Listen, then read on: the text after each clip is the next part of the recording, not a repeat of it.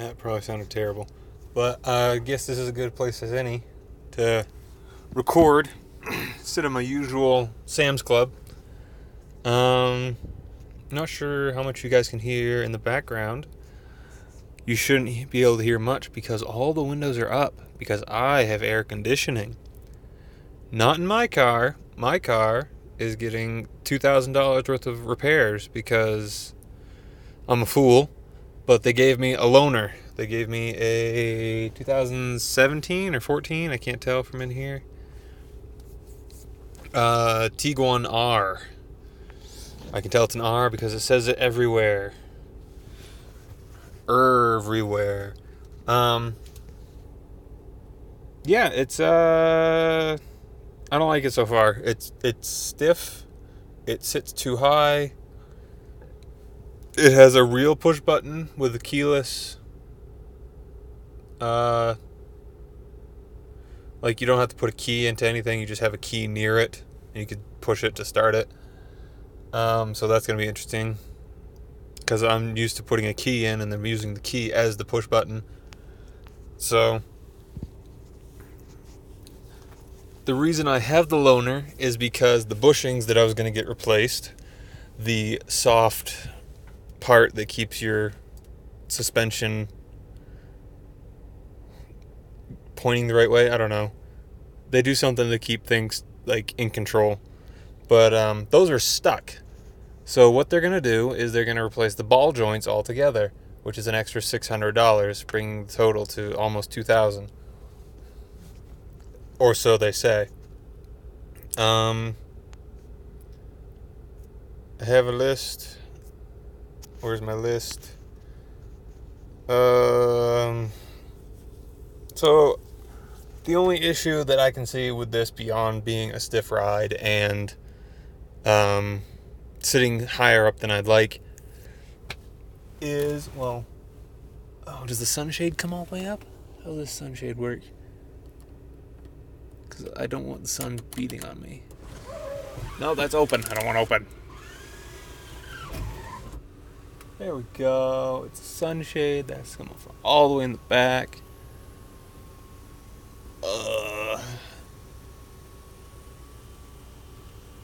There. Now I'm not covered in sun. But, what was I saying? Oh, yeah. The options I had were a small sedan, a Jetta, and a Passat like mine, but it was not a wagon, it was a sedan. So a small sedan or a large sedan, but neither of them wagons. So this, I guess, is my best option. So I'm going to be sleeping in a bench seat sideways tonight. Joy, oh joy. Because if this whole sleeping situation tonight is going to be crap because I don't have my mattress, which I'm so used to now, being able to sprawl out. And I don't know, it's gonna be cramped and weird. I'm probably gonna be sitting upright with my legs straight, and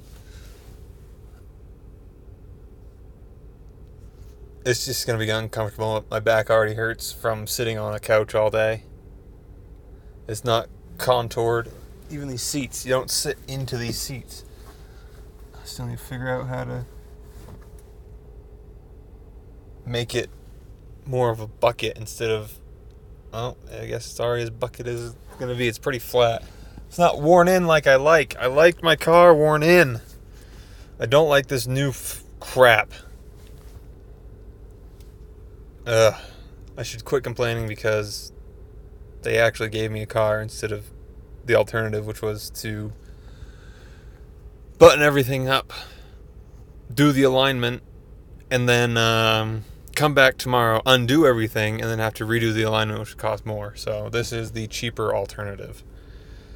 And he said to bring it back with at least half a tank of gas, which I doubt I will get anywhere near half a tank, because it has a full tank now, or so it says.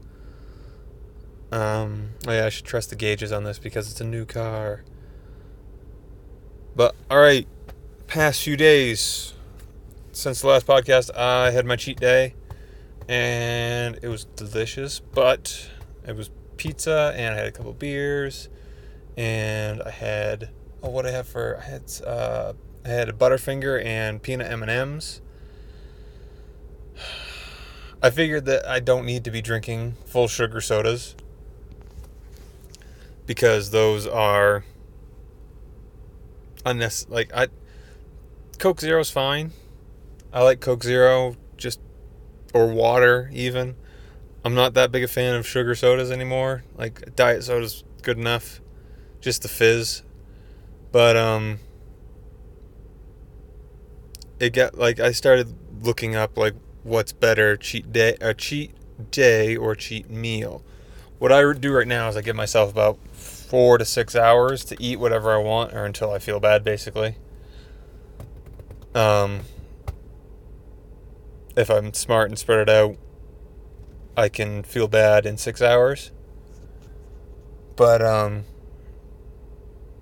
don't know. Some people say a cheat meal, just eat everything all at once, and then that's it for the week. Whereas others have said just take a full day off, don't even think about dieting, and just eat whatever. Where I am doing probably closer to the former. I eat until I don't feel well, or until I start to feel iffy, and then that's it. So,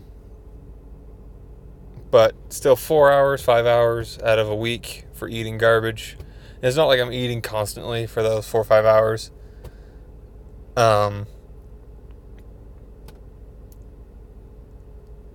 eat, because let's see, I had a bagel with cream cheese for breakfast around 9:30. I had it with my coffee, which I still had. I didn't go for the sugary coffee as well. I went for my regular order, and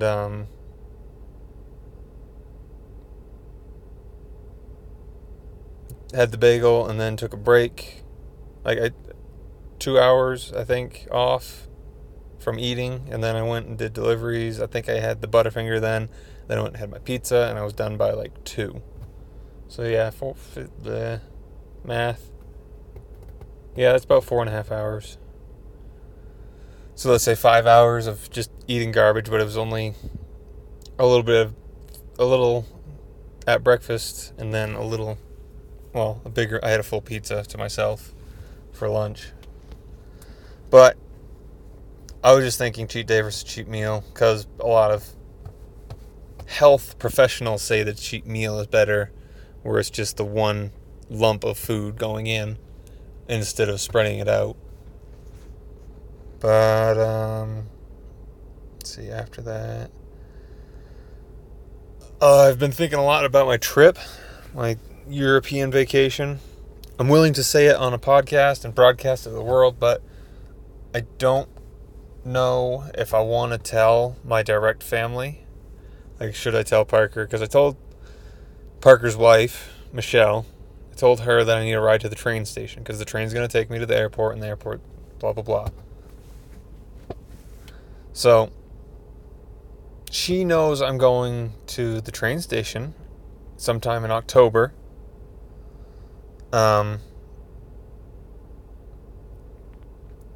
But Mom doesn't know, Delaney doesn't know, Parker doesn't know, unless Michelle told Parker, which I told her not to.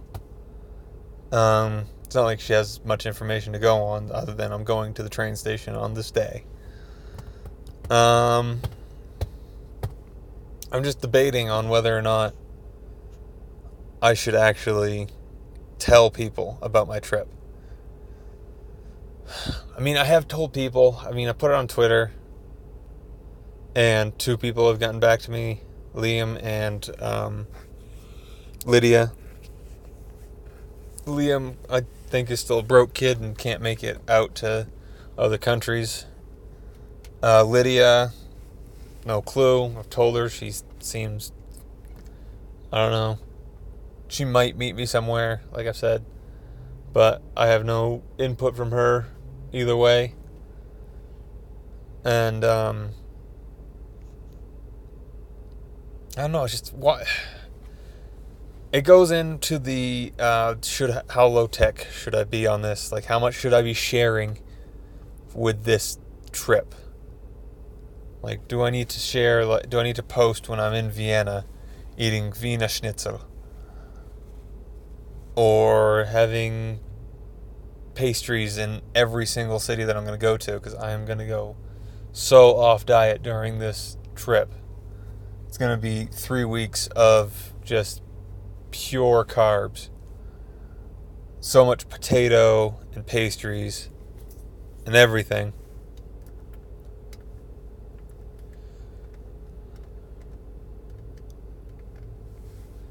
But I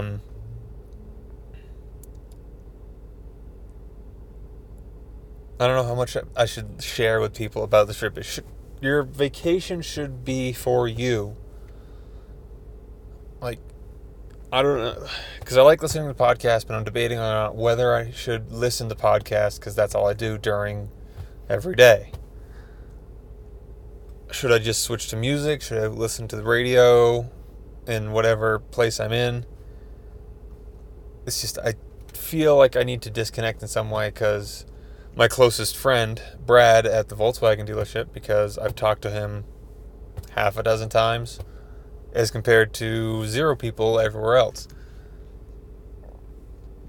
My second closest friend is someone I don't know the name, but they are at one of the Red Robins. But I don't know how involved I should be technologically and how connected to the world I should be on vacation. Because I feel comfort being connected, but I also feel guilt being connected. I don't know what I'm going to do. Maybe I'll do a day connected. Maybe I'll take a day off in each city. Just full day. Nothing. Just go out with your wallet. Like after you've learned, kind of like maybe the second to last day or the last day in a city. Just go out with a wad of cash and a copy of your passport, and that's it. And just wander around. Don't think about anything. Not even a notebook to like jot down ideas or thoughts. Just let the thought process go through and don't even bother making it a thing. I tried smash burger for lunch just now, and I'm still kind of hungry. It was the first meal of the day, and it's 3 o'clock. What do they want? Oh, Parker and Delaney texted me. That was a tap right next to the mic. Another thing I thought about my trip is, what should I learn for phrases? Like, I don't know Austrian German. I don't know Czech. Belgium, I might be safe. But French and German probably come in handy. And then the Netherlands, Dutch, I don't speak. But a lot of those places are cities, and I've heard cities in Europe, larger cities in Europe, you're likely to get by fine with just English. So I'm going to learn simple phrases just in case. Like, what was it that I wrote down? My phrase is, please and thank you. Excuse me and sorry. Where is the bathroom? It's probably going to be an important one. And then being able to read men's and women's on the bathroom. Left and right. If someone tells me, like if I'm asking for a direction, which I doubt because I'll have my phone, which will have a map, and I'll not talk to anyone. Left and right in all the languages, and then counting 1 through 10 for money purposes. Maybe 1 through 20. And then like asking for something, a large or a small portion of something. So those are the phrases I thought of now. If you think of any more, hit me up on Twitter. Back to the list. Oh yeah, there was a nasty hailstorm. I know the Midwest, and I'm like on the edge of the Midwest, has really bad rainstorms and hailstorms. But this one was like whiteout conditions. Like I'm used to nor'easter whiteouts, where you can't see the car in front of you when you're driving. And I was driving at the time because I'm always driving.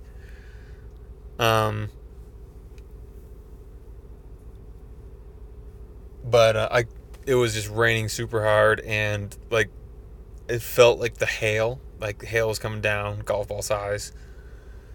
So much so that where I pulled in to a parking lot, it was like a strip mall.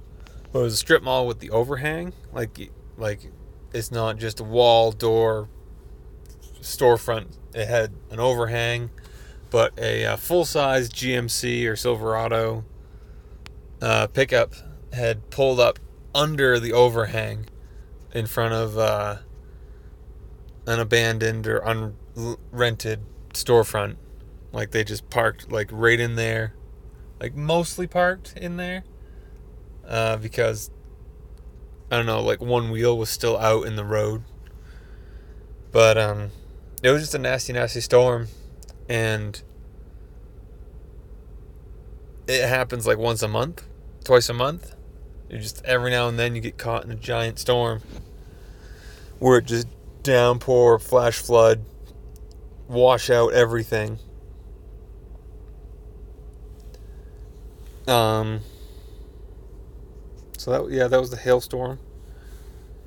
Some deliveries that I've had have been like from chain restaurants, but they'll be further away than necessary because I know like where all these chain restaurants, like I know where all the Red Robins and Buffalo Wild Wings and all those places are. So I know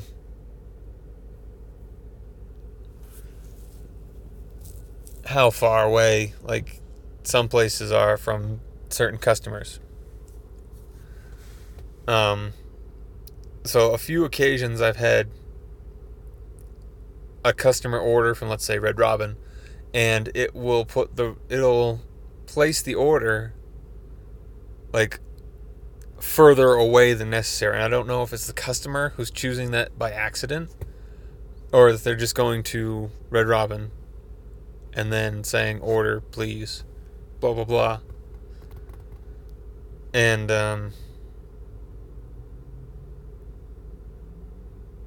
just, I don't know, customer error, or if it's starting to route chains to the higher proportion of drivers. Say if there's more drivers in an area closer to one restaurant than another, they'll route it to that instead of the location closer. There's got to be some algorithm thing going on there, because I can't imagine a customer choosing a further away restaurant on purpose, because it automatically sorts by distance. Oh, let me get a drink.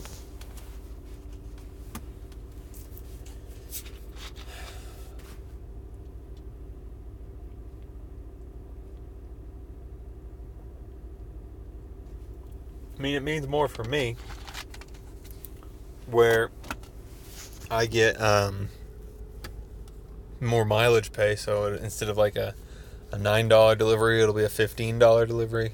Maybe not that much. Maybe like a $12. It'll be an extra few dollar bump just because of the distance. But I don't know. It'll be interesting to see if it happens tonight while I'm making deliveries in the Tiguan. But I'm so done with driving. Like, on the way to the dealership this morning, there was another old person doing old people things in cars. It was an intersection where it's a downtown area, and when you enter the downtown, the road forks and remerges, so it goes into a one-way off to the right, and the one way coming the other way merges into the intersection. So it's like four wide plus turning lanes. But there's a whole barrier in the middle. So I don't know how this old person did it, but they were they were facing me, not my lane, but the lane next to me.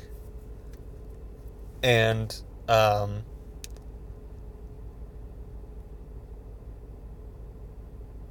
they were just, I don't know, they were going the wrong way. But I don't, like, they had to purposefully, like, drive around the barrier to get there. Like, the concrete that separates the lane. Like, because there's also, like, if you wanted to go from one, I'm using hand gestures a lot here, but I see that's pointless. If they're coming towards you, like the one way coming towards you, there's also a lane where you can go back into, let's say I'm going east, there's a block separating east and west. And there's a road connecting east and west, turning left. And they must have driven through that and then taken a right, thinking, oh, I need to actually go that way. I can't. So, but they're just bonehead old people that don't know and can't fix it. Like, if I would have done that, I would have just shot myself right in the face immediately. Be like, I can't. This is too shameful. I'm too much of an idiot. I shouldn't be allowed to live. And just solve the problem for everyone. So, I'm done. Like, I met so many people last night with high beams on, like coming from behind me and coming at me. So I either flash my high beam at them, or if they're behind me, I hold my hand out and just open my hand rapidly, say, hey, your light's on, fucking dim it. Sometimes it works, sometimes it doesn't. But, like, the amount of people that either have their lights on high, like, one after another, it was high beam, no lights. And I just, how can there be that many people that don't know how to control their lights at night? Just, I guess, odds. Because there's so many people. Odds are one of them, at least one of them, is not going to know how to operate their lights.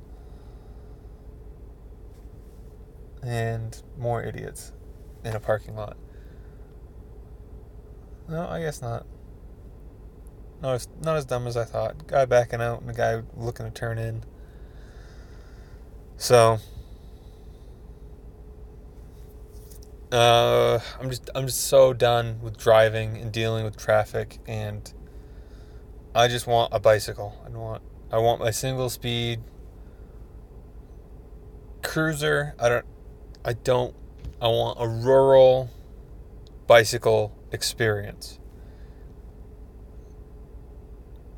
where I can ride to a farmer's market, pick up some produce, go to a butcher, get some meat, and then ride back in, 5 miles. I'd be happy with like a 5-mile round trip rural ride, as long as it's fairly flat. But I'm living in dreamland. I've been like looking up bikes on Craigslist and eBay and Amazon, and I just want a simple 1-speed with a wooden crate on the back attached to a rack, and maybe a basket on the front, maybe not. And just,